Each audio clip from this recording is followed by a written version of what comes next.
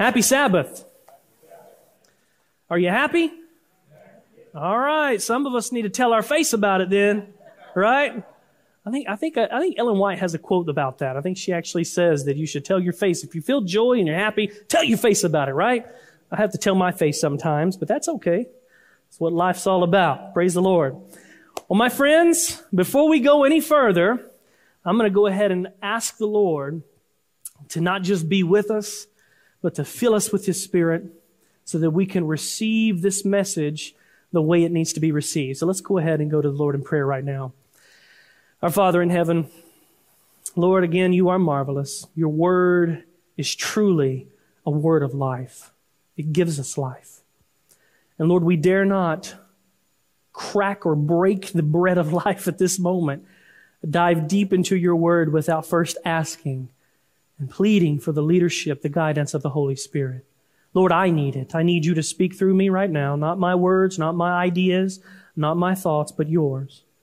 And may each and every one of us, including myself, receive a blessing.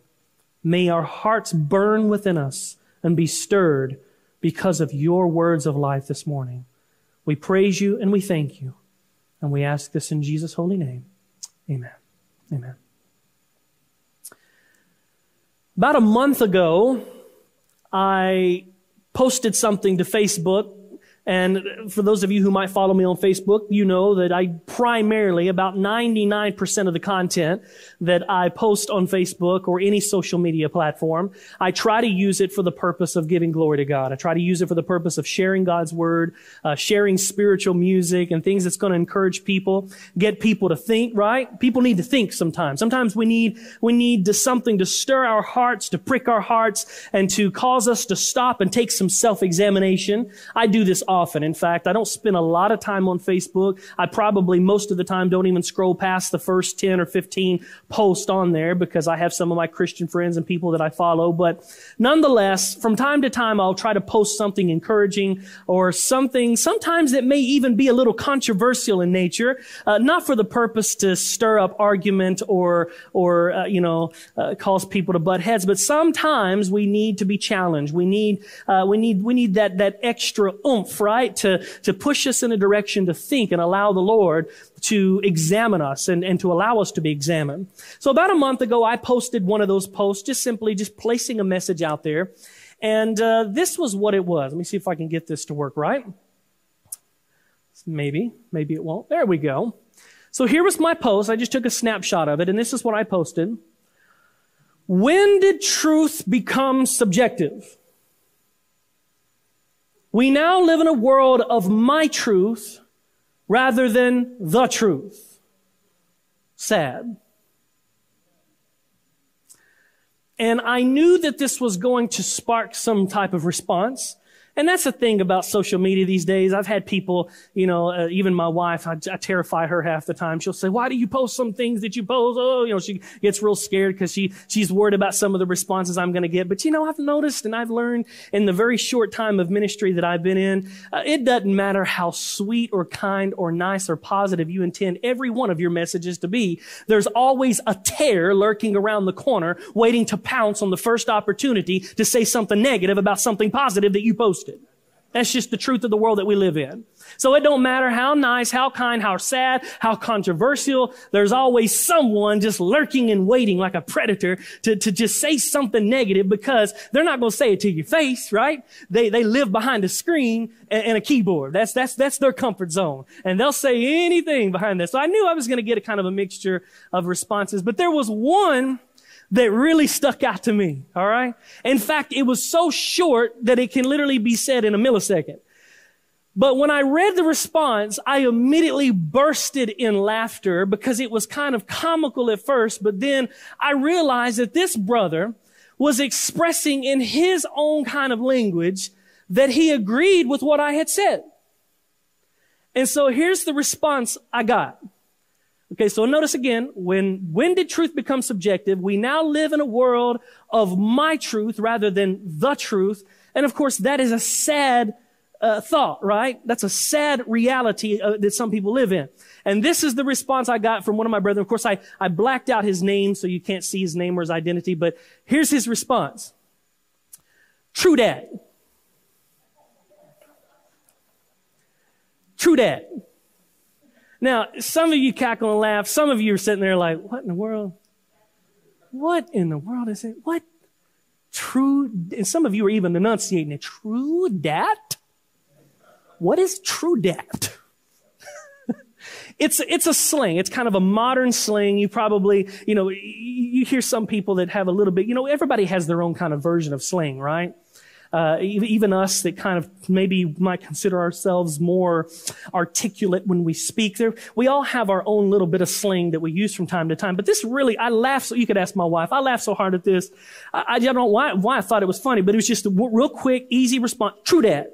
And I just laughed at that. And I caught myself over the last month or so. And you can ask my wife. On occasion, I will hear something that I believe to be truth. And you can hear me from the other end of the house. True dat. That's right.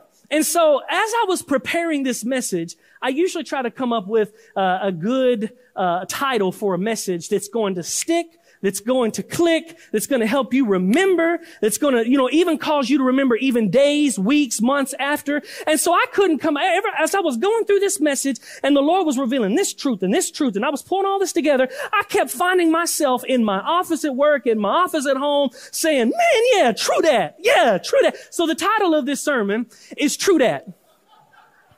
Now, you might find that to be a little, sarcastic, facetious, a little humorous. Some of you may not even find that funny at all. Maybe, I don't know, even offended by what I'm putting up here. But I promise you, this is going to help you remember this sermon, because whether or not you agree with speaking this way or not, or you think it's just absolutely silly and ridiculous, I promise you, throughout this message and throughout your week next week, there's going to be multiple moments where you think to yourself, man, that's true. And you're going to say, true dat. True dat. One of the most interesting scenes in all the Bible. In fact, let me hear what you said. Can you say that with me? True dat. Let me hear that. True dat. All right. We're going to exercise that a couple of times throughout this message. There's nothing wrong with a little bit of humor every once in a while, right? The Bible says laughter is good for us, right? But we certainly don't want to minimize this message to not be serious, because it very much is serious. One of the most interesting scenes in all of Scripture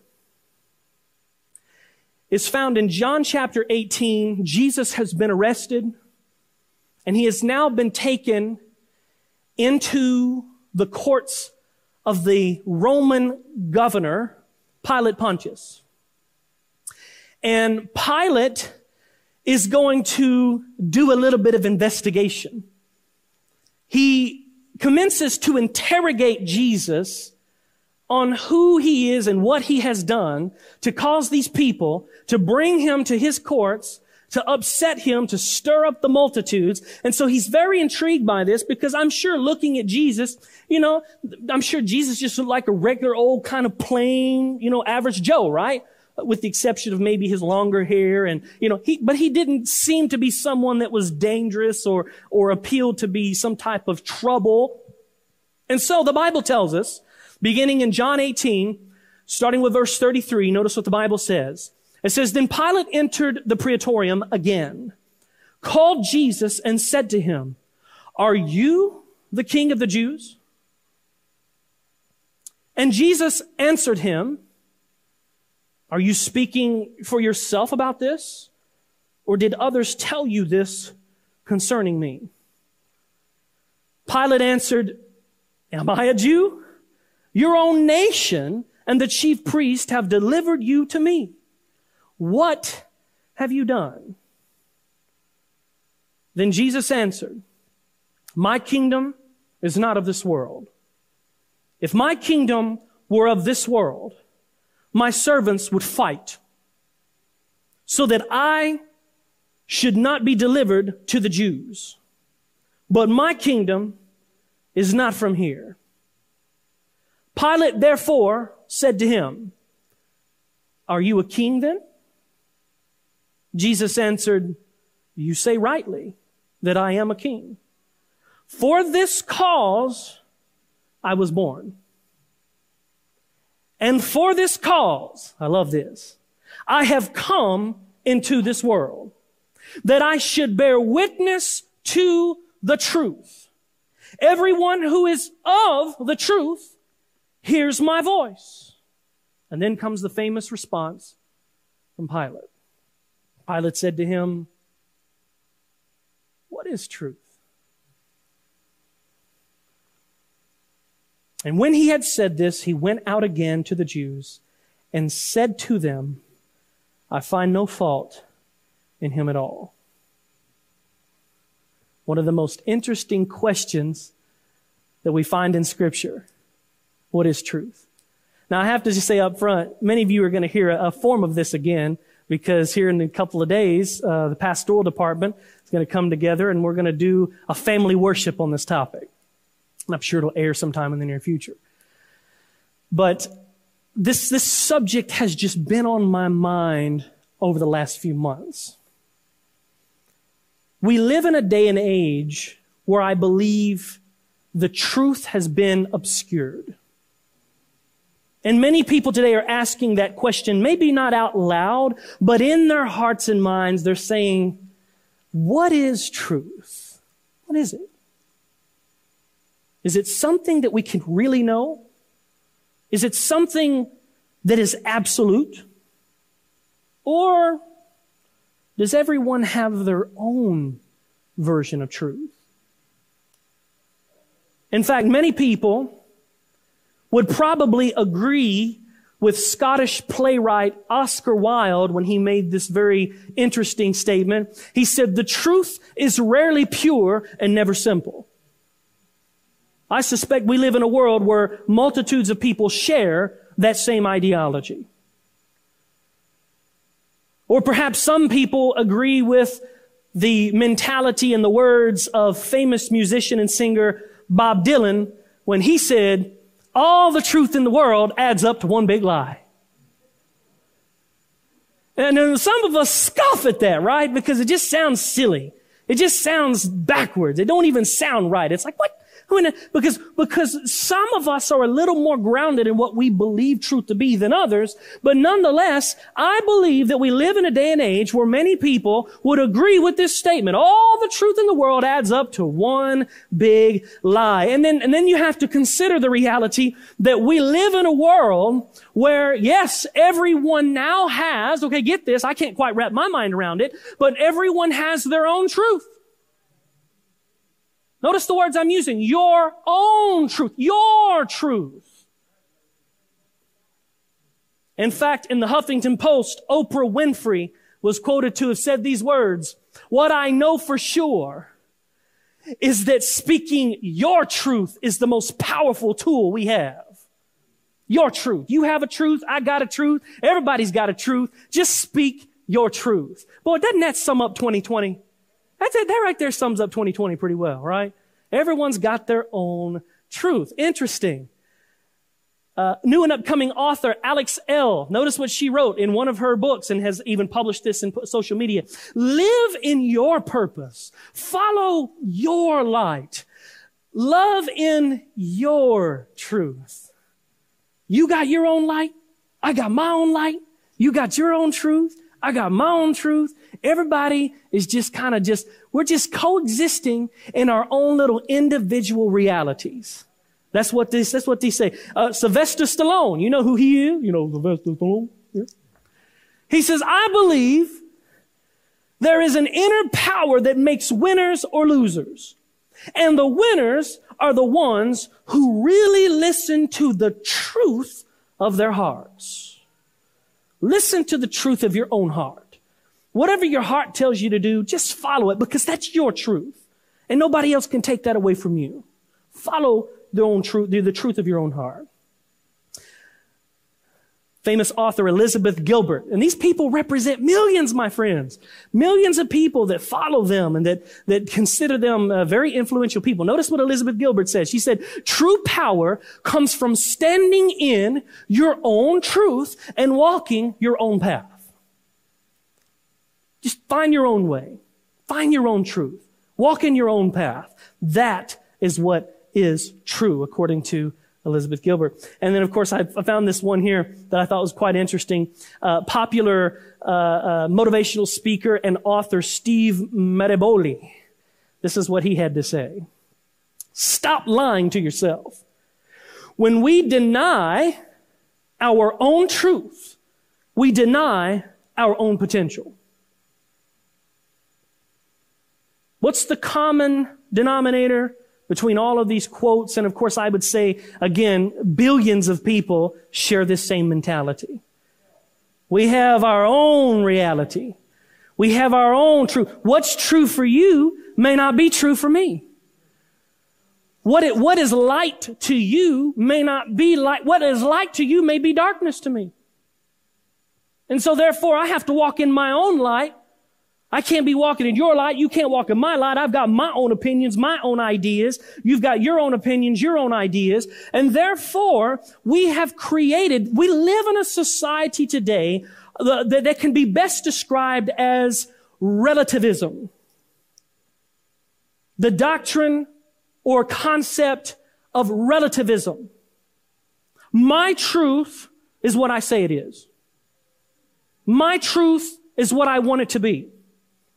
Everything's relative. And it's quite interesting. Let's define relativism real quick so that we understand what we're talking about.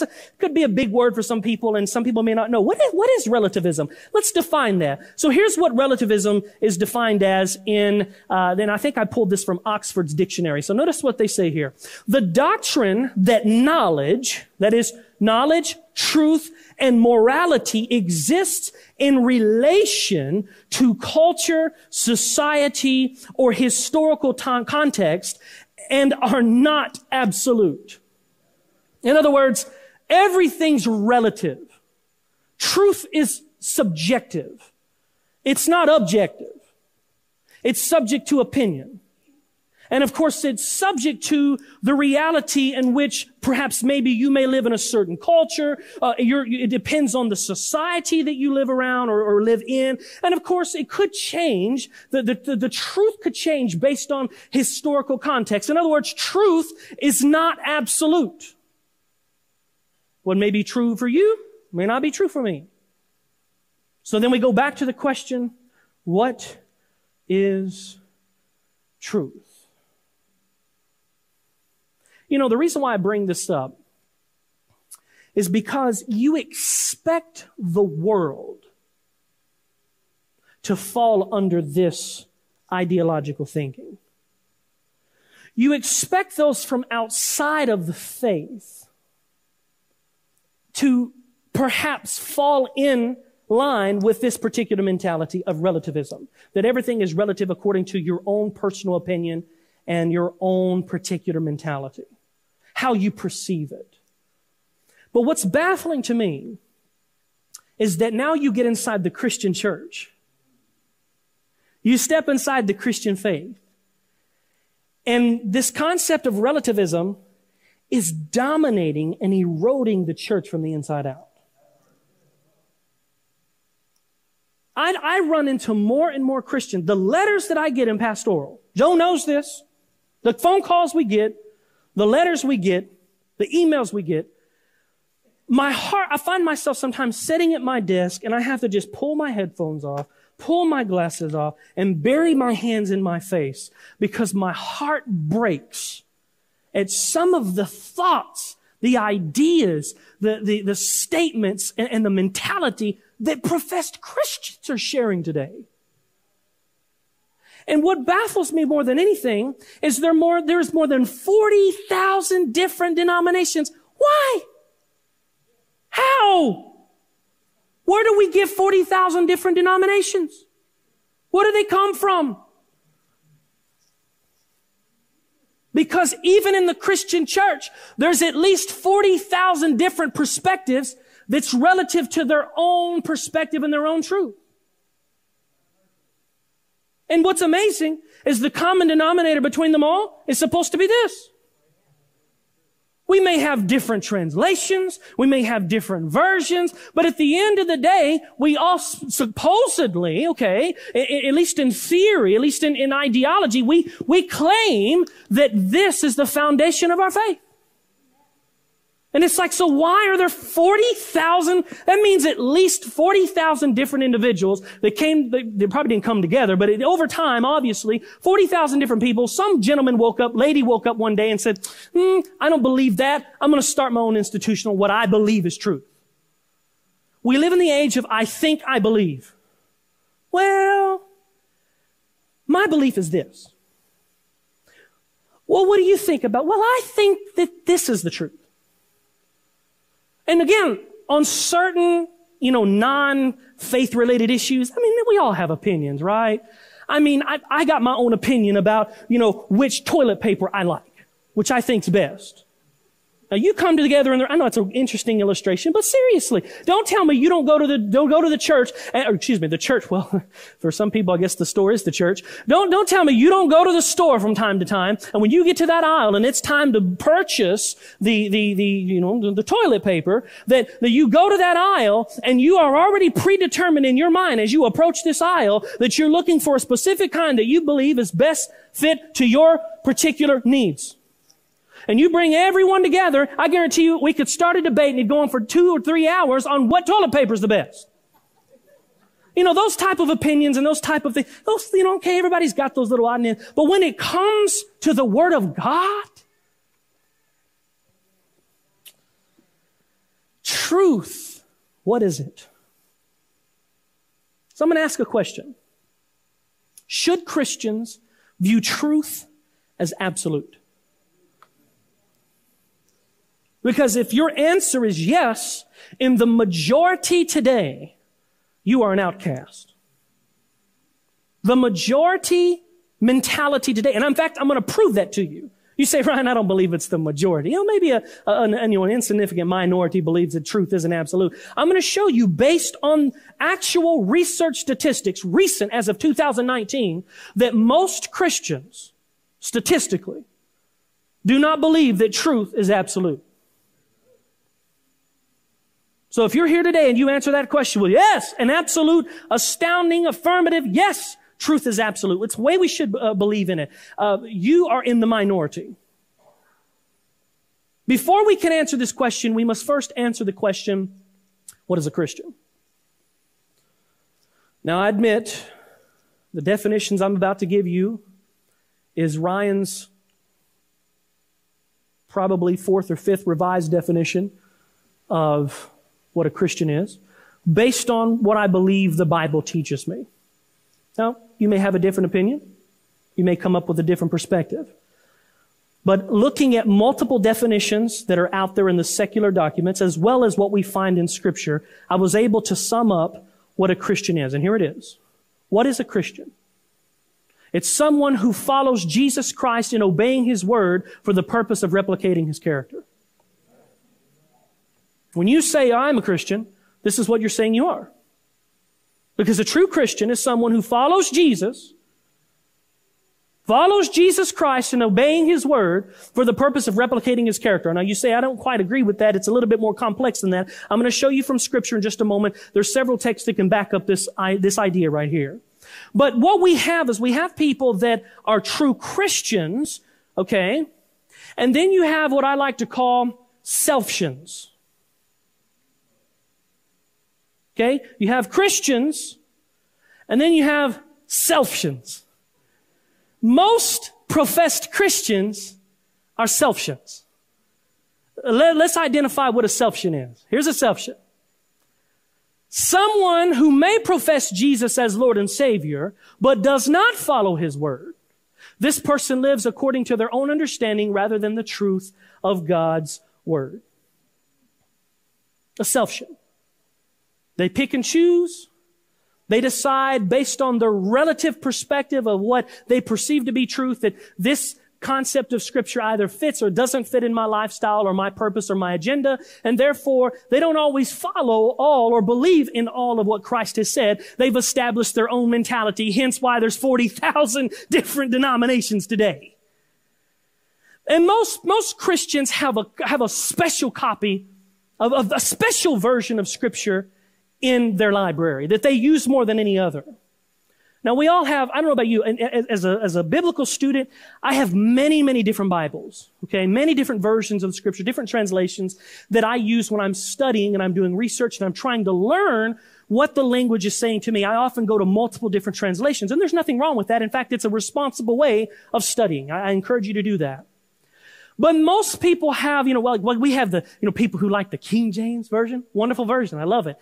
We have people that like the New King James Version, right? That's a good version of Scripture. You might like the New International Version. You might like the New Living Translation. You have all these different versions of Scripture, but there's one popular version that almost everyone has as a copy in their own personal library that they use quite often. It's one that you may not have seen, but it's there. It's called the Self-Revised Version. And what sets the Self-Revised Version apart from the other versions that say generally the same thing, what sets this version apart is they might have most of the 66 books of the original Scripture, with the exception of, some edits and some takeaways and some, deletes and some alterations here and there. But you better believe there's 2 extra added books that you will find in the popular world Self-Revised Version. The original Bible has 66 books. In the Self-Revised Version, there's 68. And those 2 added books, which are very, very popular among most Christians today, is the books of First and Second Opinions.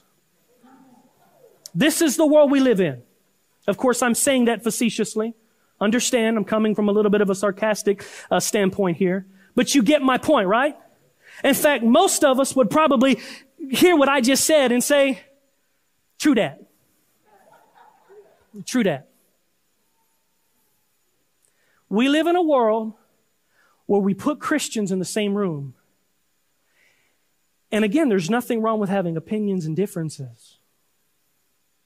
But we're talking about major, major truths found in God's Word. We can't agree on them. We can't agree on them. Why? Because I've got my own truth. What's true for you isn't true for me. And see, the danger of relativism, let me bring this down to you really clearly before we go any further. The danger of relativism is this, is that it basically launches us into false, separate realities. That there's no longer an objective truth or an objective reality that we are all bound to, that we are all grounded in. When you take on the concept of relativism and it dominates your thinking, it dominates your lifestyle, it dominates your life, then the concept of relativism is that it separates you from that foundational objective reality. And it launches you into a separate reality. And eventually what happens, and you're seeing it especially more than any other time before. If there's ever a perfect example where relativism is more clearly saw and viewed and observed, is right here in 2020.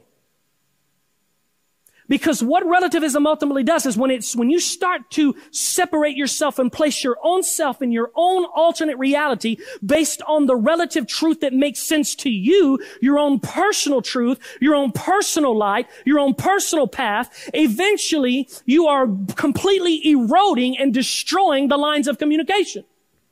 There's no more possible way for you to communicate properly with someone whose truth is separate from your truth. That's what's happening. That's the world we live in today. A Christian is someone who is grounded and solidified not in their own truth, but in the truth of Jesus Christ.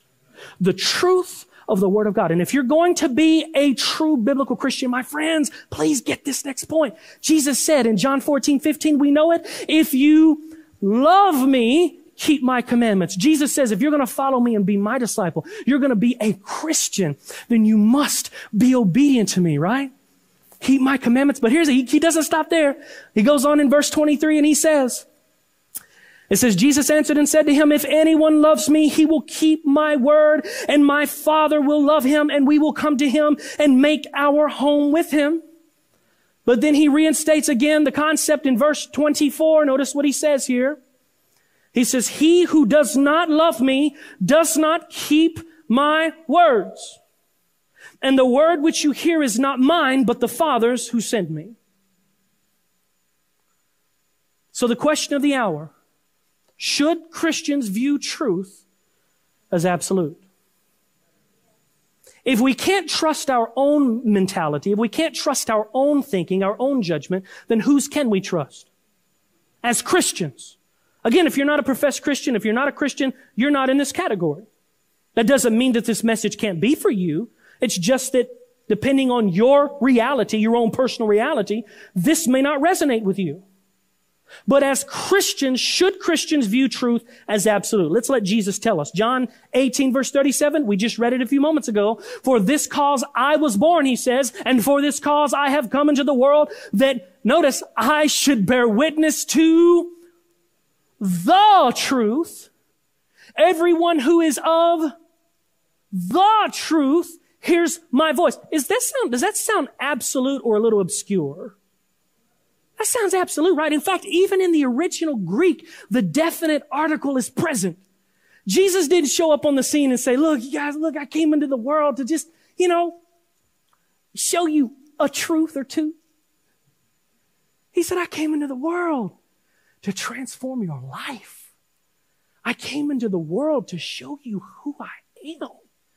I came into the world to point you to not just any old kind of rinky-dink little mealy-neely little truth that you might devise in your own mind. I came to show you, listen, definite, the truth. He says, look, everyone who notice, everyone who is of the truth, that's definite, that's absolute. Everyone who is of the truth hears my voice. And that transformative aspect, I love it. Notice what John chapter 8 verse 32, that famous verse, Jesus says, and you shall know what kind of truth? The truth, and the truth shall make you free. What kind of truth is going to set us free? Just any old kind of truth that we conjure up in our minds. My friends, the Bible makes it clear that there's only one kind of truth for the Christian follower. It's the truth. It's a pre-specified truth, a truth that is made clear and direct from the source of truth himself, Jesus Christ. In fact, Jesus didn't leave anything out. By the time you get to the first few verses of John 14, he says, let me remind you, when I spoke about all that truth, the truth, he says, let me remind you who I am. I am the way, I am the truth and the life. No one comes to the Father except through me. So how are we getting to heaven?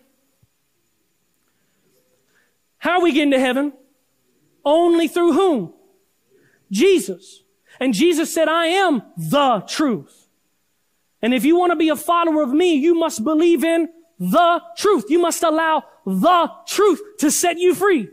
Come on. Some of us would read that text and say, true that. True that. Can Christians know what truth is today? Can we know? Can we be sure? Because the more and more I visit and talk with many of my Christian friends, whether inside my Seventh-day Adventist denomination or outside my Seventh-day Adventist denomination, I'm finding more and more Christians are saying, well, again, relativism. Truth is subjective. That's your truth. This is my truth. You see it this way. Look, have you ever heard someone say that? Well, that's your interpretation. Well, we live in a world, at the end of the day, if you put somebody together in a room and you have them to talk through, or someone might even say debate a biblical topic, and they're on opposite pole sides of the conversation, but yet they're coming together for the purpose to come to a clear understanding of what is absolute truth, there really has to be a big piece of humble pie in the mix. Because if you're going in it truly and genuinely with the purpose of, I recognize that I don't really know anything. That I really don't know as much as I thought I knew. That there's a whole lot more that I have to learn, no matter how much experience I may have in this life. And in order for two people on opposite pole sides to come to a clear conclusion of, that's exactly what the scripture says. We need to settle that this is the absolute truth. There has to be a big piece of humble pie in the mix. There has to be some humility for someone to come to the conclusion to say, I was wrong. But yet, I have found more and more times that at the end of the day, when all other perspectives and all other points have been made in a debate about truth, where there is no humility, you know what the final absolute perspective that they lean on is? Well, that's your interpretation. That's your interpretation. When I read this text, I interpret it differently. You interpret it this way, I interpret it that way. What is that? What would we call that? And what does the Bible say about private interpretation? Well, you say, but Ryan, we all have a private interpretation. Do we? Do we? I think on certain unrelated, unimportant issues, of course, right? But what about when it comes to God's Word? What is the principle that we always try to rely on, at least we should, is that we allow the Word of God to interpret itself. We done threw that out the window. Most Christians have thrown that right out the window. Praise the Lord, brother. Praise the Lord. I recognize this is not a popular sermon. And if you haven't figured out by now, Ryan Day don't usually preach popular sermons. Not because I just get excited about it, but because we live in times where often the status quo needs to be challenged, especially when the status quo is not in harmony with God's Word. Whew.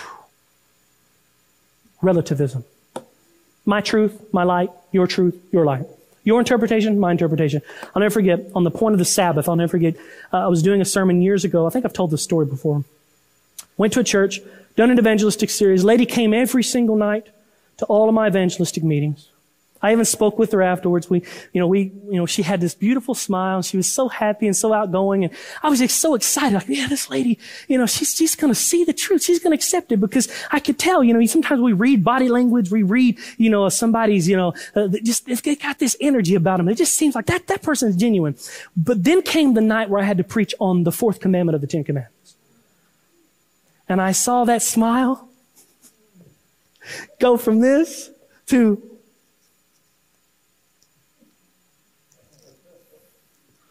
and I watched her as she stood up in the middle of my sermon. And she walked out, stormed out, mad as a hornet. In fact, right in the middle of my sermon, I could hear her chattering in the back of the auditorium as she was letting somebody hear it. Because she told him, he's telling me that I'm going to go to hell if I don't keep Saturday holy. Even though I have never said those exact same words. She interpreted it that way. She came a few days later. There was like 4 or 5 days she didn't come to my meetings. I called her. She wouldn't answer the phone call. So finally she shows up randomly after like 4 or 5 nights being gone. She shows up at the church. I saw her in the parking lot. I was excited. I thought, oh, yes, Lord, you got her, right? She walks in with that big smile. And she said, hey, Ryan. I said, hey, sister, how are you doing? We've been missing you. I know. Well, and she wanted me to know right up front. She goes, just know, I'm not here to stay.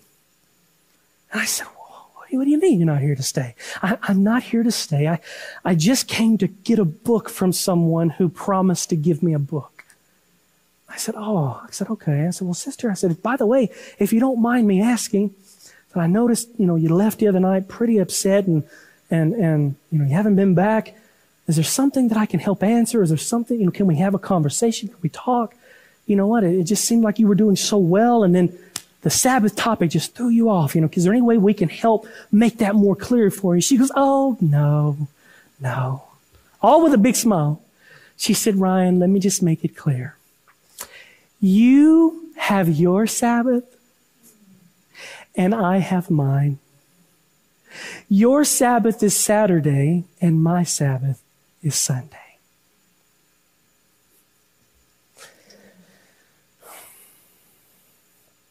I had to quickly remind her that me and her and everyone else that lives in this world, we don't have a Sabbath. We don't own a Sabbath. We don't have the right to alter or change or declare which day is our day. Because if we are Christians and not selfians, if we're Christians, then we have to rely on a thus saith the Lord. And that's where we are today, my friends. We have completely, many of us, many Christians, have abandoned the absolute objective principles of God's Word to launch themselves into a never-ending, deep rabbit hole of nothingness, of relativism and personal perspective and theory.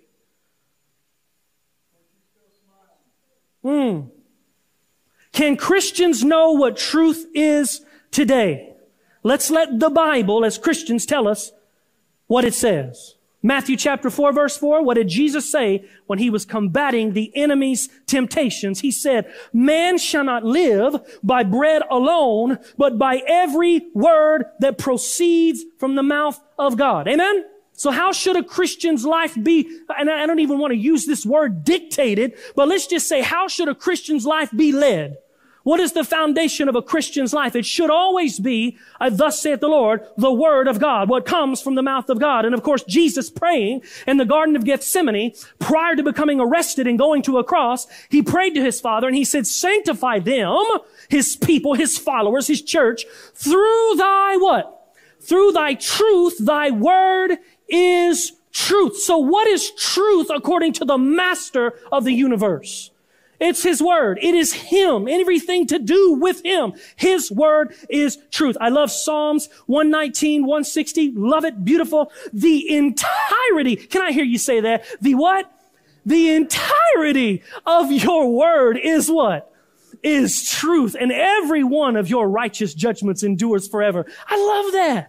That we don't have to pick up. We live in a day and age today where Christians pick up this and they go through it and, well, that truth, that part doesn't really resonate. That affects my personal mentality. That affects my personal energy. And, that just doesn't fit in my lifestyle. Oh, I like this part right here though. That's good. I'll take note of that one. And then they'll go through here and we find people picking and choosing and isolating and deleting and editing and all this other stuff. My friends, again, the entirety, all of it, all of God's Word is truth. What should your light be?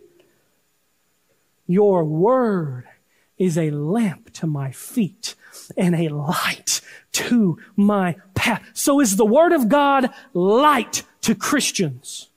Is the Word of God light to His followers? And that's why He encouraged and inspired Isaiah to write in Isaiah chapter 8 verse 20, to the law and to the testimony, if they do not speak according to this word, it is because there is no light in them. And many of us can read those texts. And what should our response be to those truthful texts? True that. Straight up. Straight up. Why should the Bible be received as the ultimate truth? Because that's, I find Christians asking that question today. Well, there's a lot of wonderful, good principles. And you hear me saying this, that many Christians, Ryan, you say many Christians.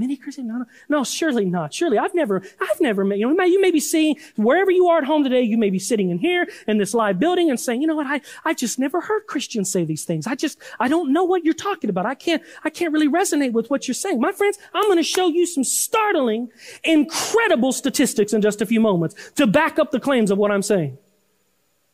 And I see it, I experience it, the more and more I talk to professed Christians today.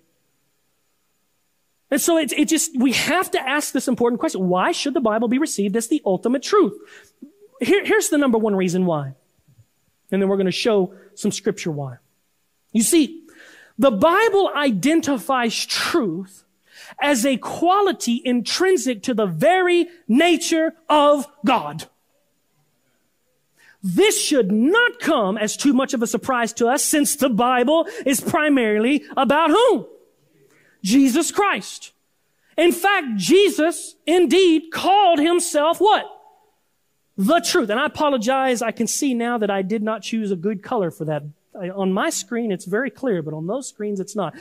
So that those blue blurs you see there appear to be, to me, as I put them in here, they are scriptural references. And I'll try to make mention of that as I go through this list here. But Jesus refers to himself and calls himself the truth, according to John 14, verse 6. The Bible reveals that Jesus was full of truth, according to John 1 and Ephesians chapter 4. The Bible tells us that he told the truth, according to Mark chapter 12 and John chapter 8. And of course, whose words are what? They are true, according to Revelation 21 and also Revelation chapter 22. The Bible also teaches us that Jesus taught the way of God in truth, according to Matthew 22 and of course Mark 12 as well as Luke chapter 20. We also see that Jesus taught about the truth, according to John chapter 8 and John chapter 17. And of course, he came into the world to bear witness to the truth. And we saw that earlier in John chapter 18. So why should Christians receive? Notice Christians. I keep saying that over because if you're a Christian, who are you?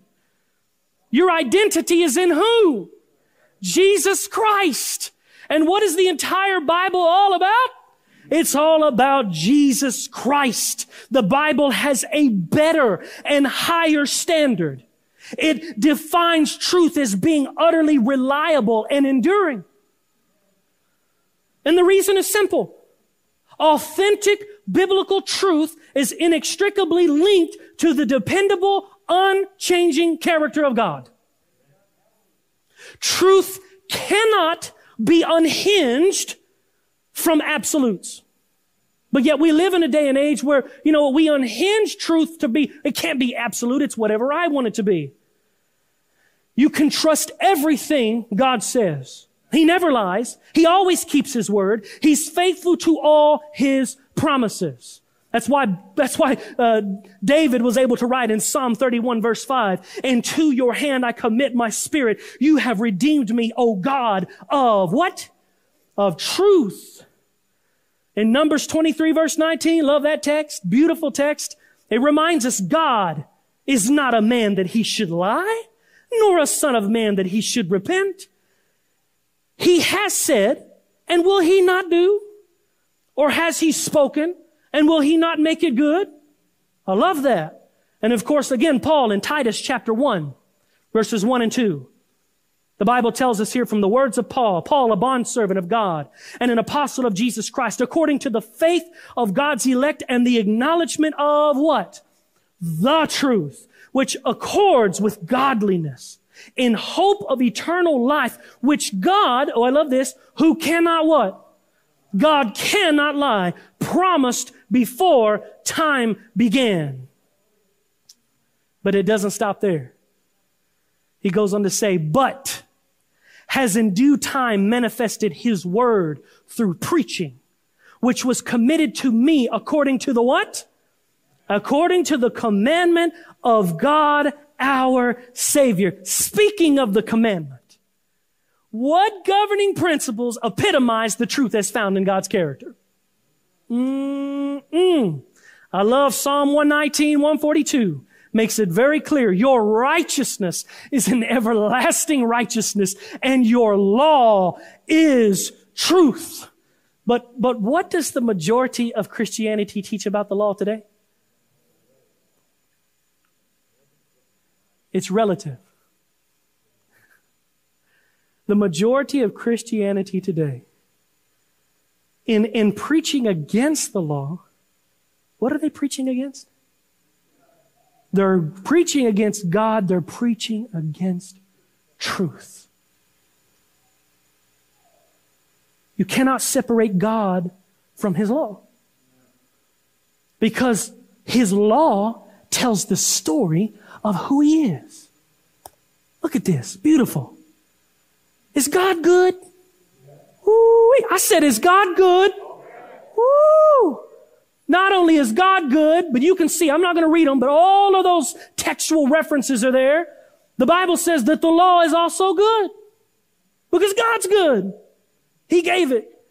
Is God holy? Woo! Is his law holy? Yes, it is. Is God perfect? His law is also perfect. Is God just? His law also. He is true. He is spiritual. He is righteousness, and his law is righteousness. He is faithful. He is love. He is unchangeable. Is God eternal? Is God's law eternal? Woo! And what would we say to that? True that. That's right. And so the question that I'm left with here as we prepare to slow things down. Why do so many professed Christians struggle with accepting and formulating their lives around the truth of God's Word? Well, that's a mouthful. That's a mindful, right? Why are so many professed Christians struggling with accepting and formulating their lives around the truth of God's Word? I'm going to let the Bible tell you why. Being that I'm a Christian, and I believe in the absolute truth of God's Word, this is what God's Word says. One of the shortest but most profound scriptures in all of the Bible is found in 1 Thessalonians chapter 5, verse 19. And what counsel do we find there?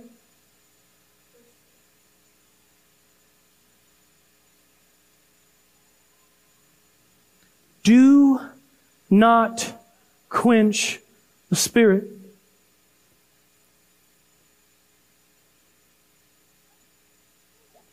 What does that mean?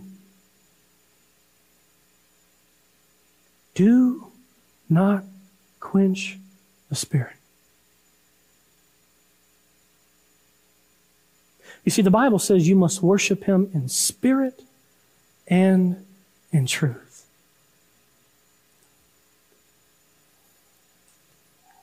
Is it okay if I pick on my Adventist brothers and sisters?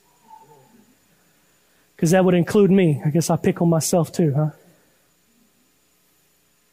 You see, inside the Adventist church, which I love it, we place a very, very strong, high priority in believing, teaching, and professing truth. So therefore, the worship Him in truth aspect, man, we're all about that. But what does it mean to worship Him in spirit?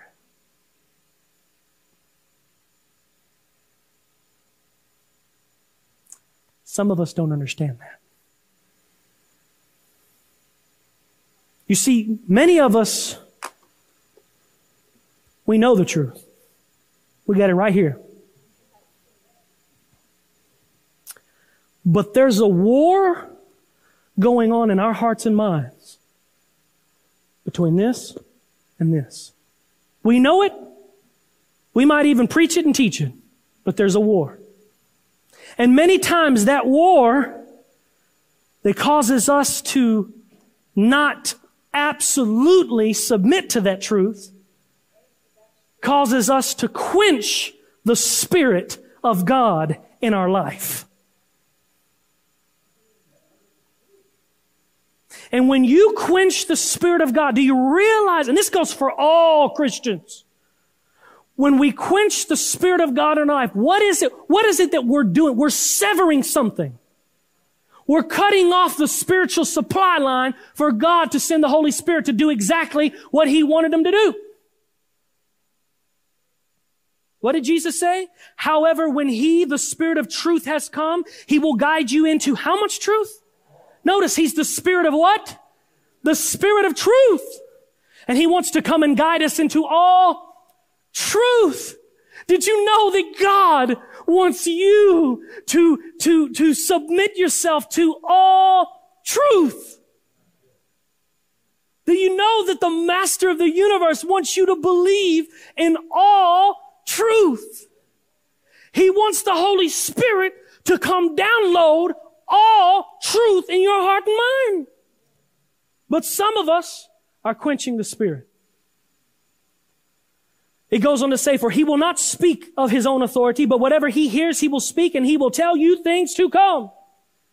You see, when we cut off the spiritual supply line of the Holy Spirit to bring all truth into our hearts and minds, my friends, then next comes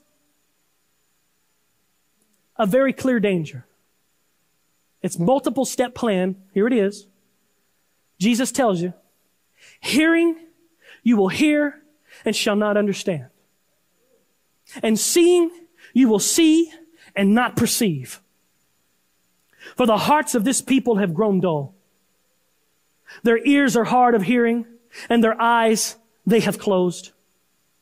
Lest they should see with their eyes and hear with their ears, lest they should understand with their hearts and turn, so that I should heal them.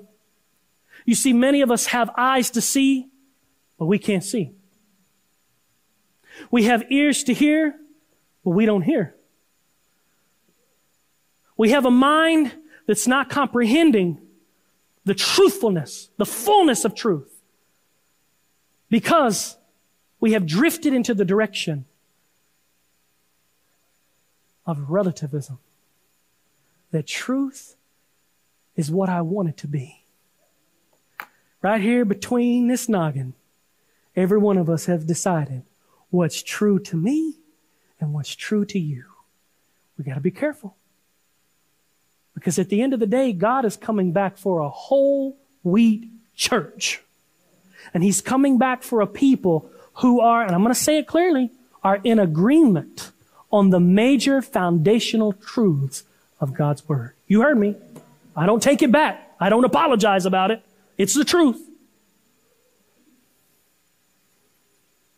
Which leads to the ultimate, scariest reality of all. When you have reached, I find myself more and more asking the question, especially when I open up the plain, clear Word of God, and I see where God's Word is so clear. I mean, it can't get any clearer. And I'll see people that go, well, I just don't see that.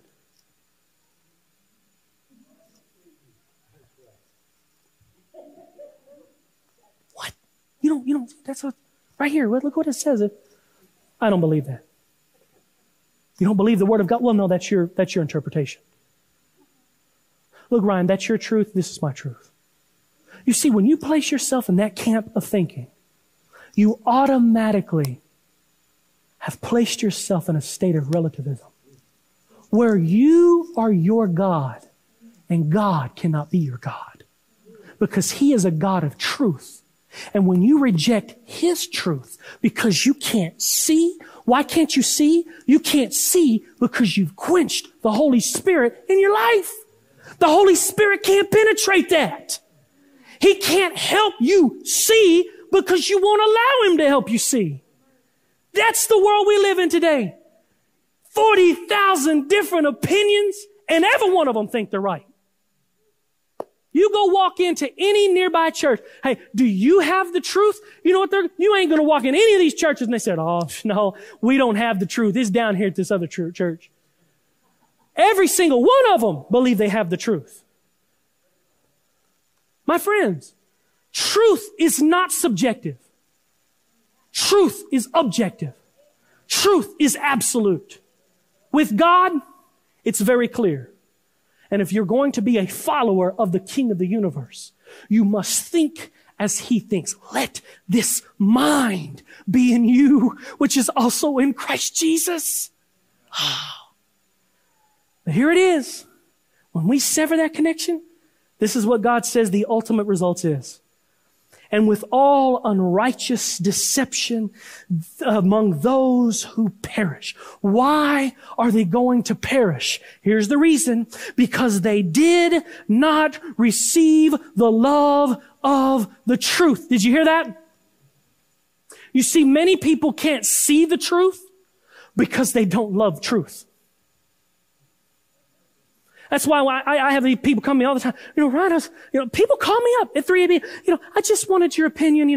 I've been given this certain person in my family or my friends a Bible study, and it's so clear to me, and I'm trying to share it with them, and I'm giving them a plain scriptural evidence of this, and they just don't want to receive it. Ryan, can you tell me something? Can you give me some kind of pointers on how I can make them see this? And my answer is always the same. Look, you know what? There's only two things only really one thing you can do for this person at this point. Pray. Pray the prayer that Elisha prayed for his servant. Open his eyes that he may see. But here is the catch. We don't serve a God that forces Himself upon anyone. if there's not an instinctive love for truth, if you do not love truth, the truth cannot set you free. It cannot make you free. Because you cannot see the truth. And the reason why you can't see the truth, but only your backwards, relative, own personal ideological thinking, is because you do not love truth. And there's many different reasons why people don't love truth. Because if you really love truth for what it is, oh my goodness. You know what? The Holy Spirit bombards you day and night. And some people can't handle that pressure. Some people cannot handle that pressure. You say, what are you talking about, Ryan? When you truly love truth, the Holy Spirit is constantly at you trying to win your heart. That means He's constantly there to remind you every single day of every single moment. Hey, don't go that way, go this way. No, don't make that decision. That's a stupid decision. Don't do that. That's going to have a bad consequence. Don't buy that. You don't need to buy that. Hey, don't eat that dish. You shouldn't have eat that. That's not good. Well, the reason why you're feeling that way is because I told you not to eat. You know, the Holy Spirit is constantly there whispering truth into your mind, into your ears, because the truth shall make you free. But when your life and your personal agenda does not harmonize with that truth, you shut off that spiritual supply line. And when you shut off that spiritual supply line, you become God. You become your own God. Because God is no longer in control of your life, your thinking. You are.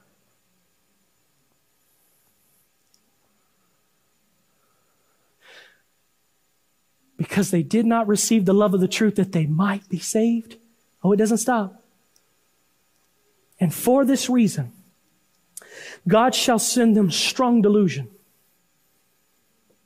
You didn't love the truth? You didn't want to accept it? You want to live a lie? Okay. I'll allow you to live a lie. I'll allow you to continue to believe the garbage that you want to believe. And you know what? It breaks His heart.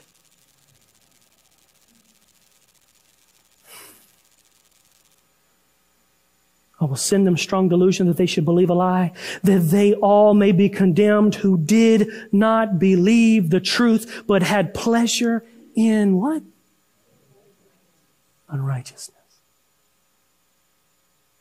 And you say, Ryan, surely there ain't no Christians around that have this type of mentality.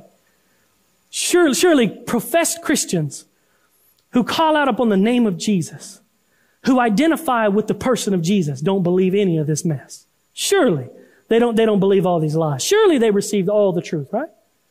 Well, notice a recent research survey that was done by Lifeway. They polled multitudes of Americans, and then they isolated the statistics only dealing with professed Christians. And here was the statement that the Christians had to respond to.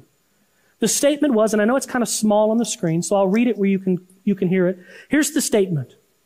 Religious belief is a matter of personal opinion. It is not about objective truth. That's the statement. And now all of these people must respond on whether or not they believe that that's true or not, whether they agree with it or not. Here's what's interesting. Get this. Of all of the professed Christians that took the survey, only 47%, what did I say? Only 47% strongly disagree with that statement. That's less than half of the professed Christians.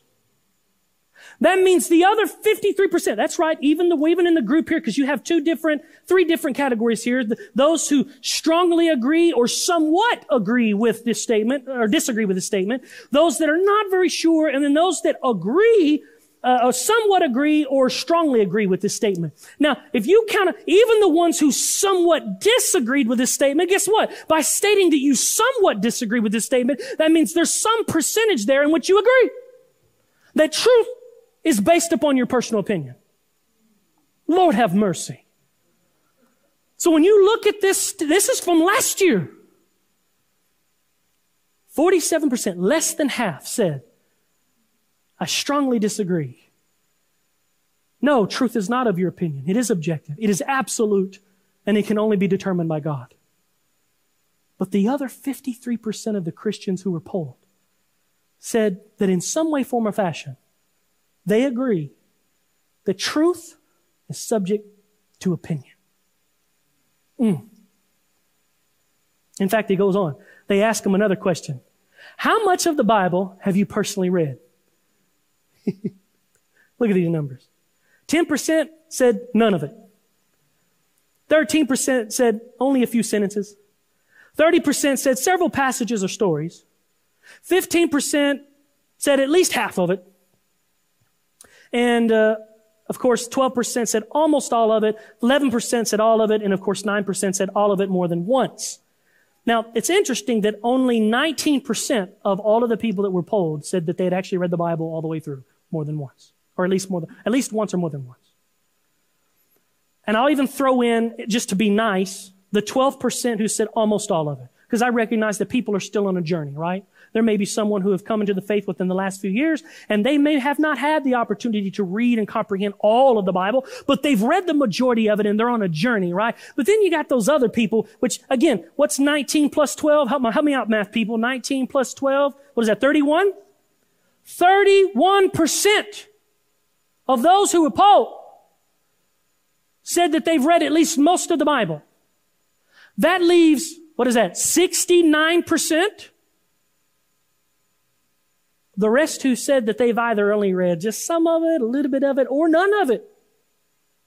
And you say, well, Ryan, why is that such a big deal? That shouldn't be a big deal, right? I mean, no, this shouldn't really matter if you've read or not read the Bible. According to the American Bible Society, in a recent study that they've done, almost 9 out of 10 households here in America, that's more than 87%, own a Bible, and the average household has 3. If 87% of the people in this country own at least one copy of the Bible, and guess what? I did some more research. I found out that the recent research that was done as of last year shows that 65% of American identifies as Christian. And that's a huge drop from 2007, or was it? No, 2014, I think it was. Might have been 2007. Past poll, they were down from 78% to 65%. Where 78% of America back, I think in 2007, identified as Christian. Here in 2019, it's 65%. But if 65% of Americans who own at least 1 to 3 Bibles in their home, but yet the result shows that more than 69% haven't actually even read the Bible, then you see why we're struggling with this issue of relativism. My truth, my perspective, my belief, I think. That's the world we live in. And then when they ask them, what of the following describes the Bible for you? Look at 52% said a good source of moral. 38% said a good historical account. 37% said that it's helpful today. Only 37% said that it's helpful today. And then notice this next one, which just threw me. Only 36% said that it's true. The majority of the Christians don't believe that all of the Bible is true. That's what the statistics show. And of course, some see it as life-changing, 35%. Some just see it as a good story, 34%. This is the world we live in. No wonder why Paul said these words. Preach the word.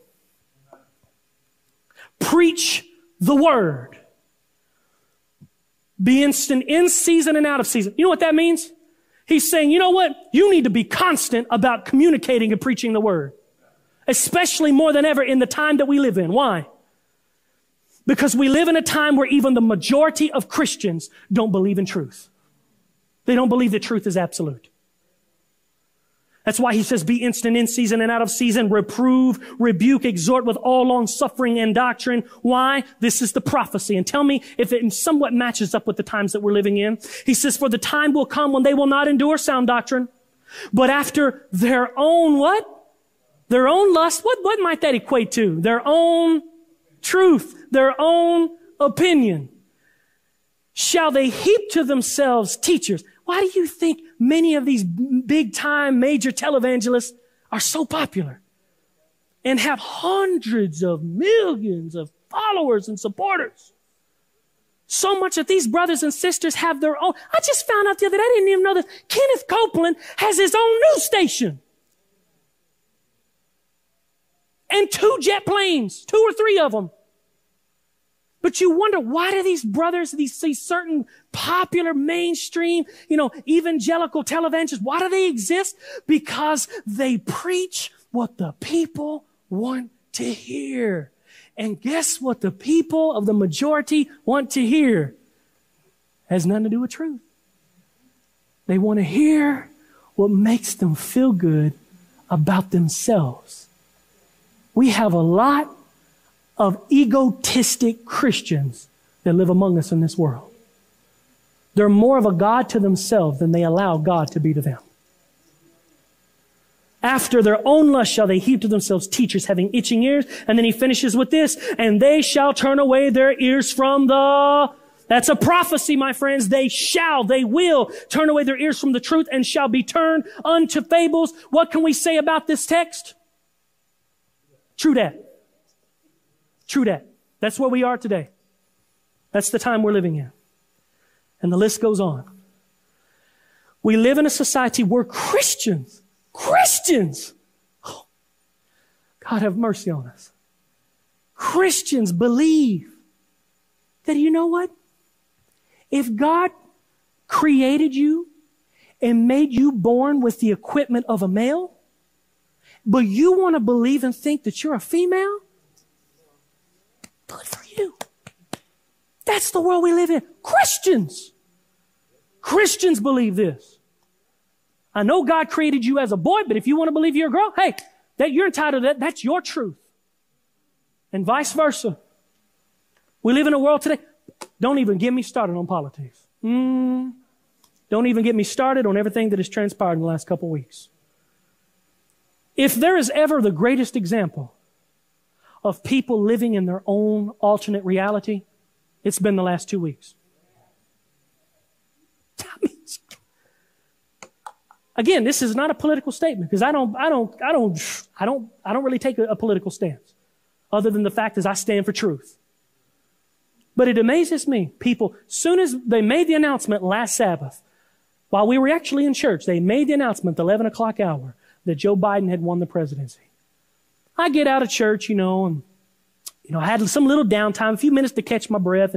So I got on Facebook because I was going to put something inspirational on there, and put something on there, encourage people. And I'm going through and I'm seeing post after post. Oh, I just feel so much safer now. I just feel so much better knowing that there's a brighter tomorrow.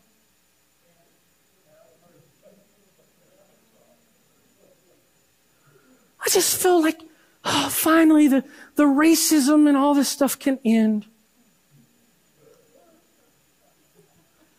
What president you know that has gotten rid of racism? What president do you know that has just made the world a better place and done away with all these major issues that we somehow think that by voting on a ballot, we're putting a person in office, it's going to stop these things. Hey, I'm not saying don't vote. I'm not saying that you shouldn't stand up for what you believe. Do it. Stand up for what you believe. But at the end of the day, my friends, man does not have the answer. And we got people completely deceived into believing that because it went one way or the other, that somehow that's just going to somehow change the state of this nation. Have you read Revelation 13? Do we not know that God has spoken? I'm not saying don't stand. Hey, what am I doing right now? I'm standing up for core Christian values. We should stand on it. We should speak our mind. We should vote against the horrendous things that are happening and the things that we want to see that's going to make this nation a better place. I believe that we should stand on those things, but don't be mistaken. God has spoken. God has already told us where this nation is headed, and it is living in a dragon's den. Stand for the truth. Put your faith in Jesus. There ain't a presidential candidate in the world that's going to fix or turn this nation around. It's heading in a direction of demise. And what we should be doing right now is we should be on our knees. We should be praying and saying, God, I know that the time is fading. I know that you are coming soon. And I know that we don't have much time. Each and every one of us, instead of, looking and, this evidence was released today and, what we should be doing is saying, Lord, look at my heart. Search me, O God, and prepare me for your kingdom. Because none of us have tomorrow. Christian standards, out the door. Even right here in Adventism. People that claim to believe the same thing we do, we don't all agree on Christian standards. Biblical Christian standards, they're out the door. It's relative. It's just whatever you think, because it doesn't actually say explicitly, Ryan. You're left to your own opinion.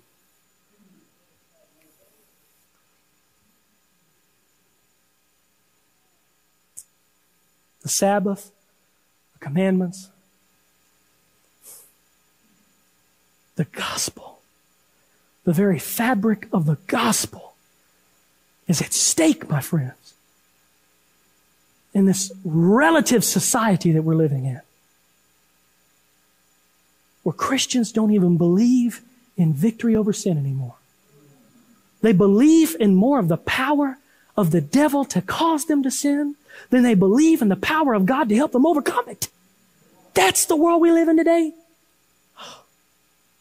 So in closing, real quick, got to make this quick because I don't want to abuse your time, but here it is. How can we make sure we are always grounded in the genuine truth? Again, from a Christian perspective, what does the Bible say? Trust in your heart. I had a young lady on my Facebook this morning. She said, should I trust more in my heart or my mind? I responded, I said, neither. And I gave her this scripture and a couple of others. Trust in the Lord with all your heart and lean not on your own understanding. In all your ways acknowledge Him and He shall direct your paths. I don't trust Ryan. I don't anymore. I've gotten to the point now where I've said when somebody challenges me with something that I'm not absolutely studied on, I've literally come to the point where I go, well, I know what my current opinion is, but I need to study that a little bit more.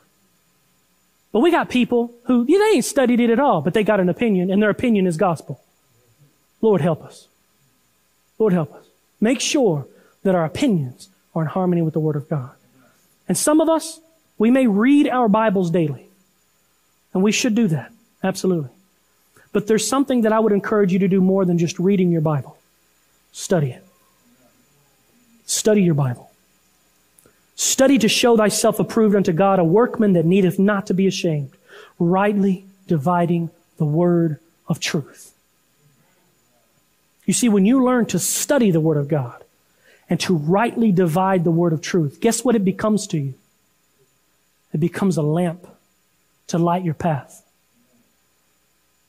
The Word of God is a lamp to our feet and a light to our path. But in closing here, I want to read one last text that I believe is probably one of the most important in connection with this issue of absolute truth or relativism. You see, many of us struggle with quenching the Spirit because we need to eat a little bit more of that humble pie. That's right. You see, don't let my charisma, help me. Don't let my charisma deceive you one bit. You see, I come up here and I preach the way that I do because I believe 100% in what I believe and what I'm teaching. This is passion. This is Ryan's way of expressing passion because I'm passionate about truth. I'm passionate about the Word of God. And I know to some people it comes across, well, that young man is just arrogant. He's just arrogant and I don't like him. I've had people say that to me before. And my response to them is, do you know me? Have you spent a day in my shoes? Just because I'm up there passionately preaching and sometimes, I could be a little charismatic does not mean that I'm arrogant. In fact, you live in my home. My wife sometimes has to twist my arm to say and do things that I'm terrified is going to come across the wrong way. I say all of this to say this. Even Ryan has to eat a daily dose of humble pie.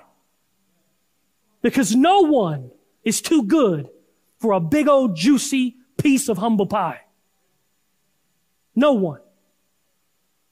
I don't care. And look, I'm going to tell some of you, some of my elders here. Some of us rely on experience and we think, because I'm experienced, I've lived a long time. Your experience does not necessarily mean that you're all that wise.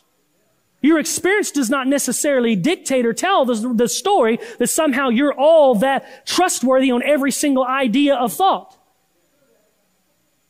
I praise God for experience. I'm in a department where I'm flooded with experience around me.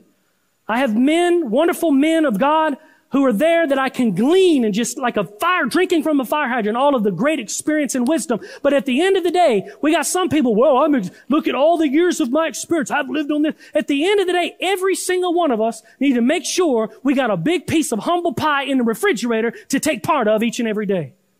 Because Jesus says that if we're going to make it out of this, right here, don't miss it. 2 Chronicles 7:14. If my people who are called by my name will what? What does it start with?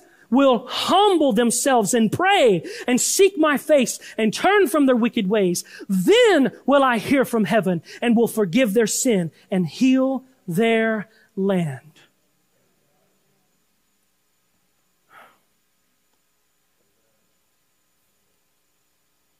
This is the world we live in. We live in a world that's backwards. Do you ever feel like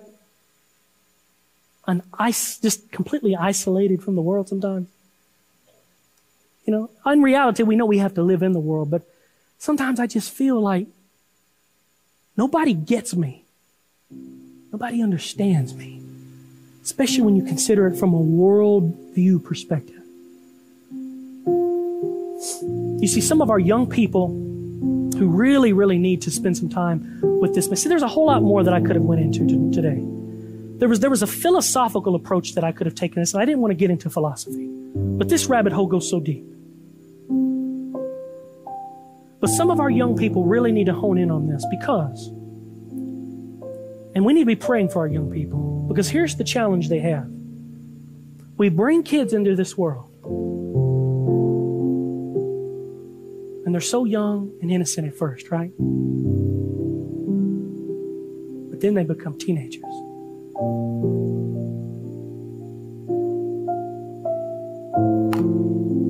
And we're dropping them in this war zone. And we're telling them, be different. Don't live like that. Don't think like that. Don't eat that. Don't do this. Don't dress that way. Don't listen to that. Don't watch that. Don't do any of those things. That's a sin. That's a sin. That's a sin. That's a sin. That's a sin. That's a sin. That's a sin. That's a sin. Be a Christian. And a young person living in today's society, could you imagine? You can, because you have. You have to live in this cesspool of a world where you're constantly, you're taught is not good. But nobody around you seems, in perspective, in overall perspective, nobody around you seems to hold that same opinion or that same truth or live by that same standard. So that the longer that these young people have to progress in this current twisted mess of a world, the devil starts to attack their thinking.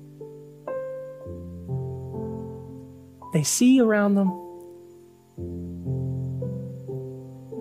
And then the idea is, not of this world, but I still have to live in this world. And it becomes a creeping compromise. It's not one big giant dump of lies. It just starts a little bit. He erodes the thinking over time, little bit by little bit. Until eventually, you've read enough, you've seen enough, that it just doesn't seem popular. It doesn't seem real. It's not reality to live in a world like this, but can be completely different.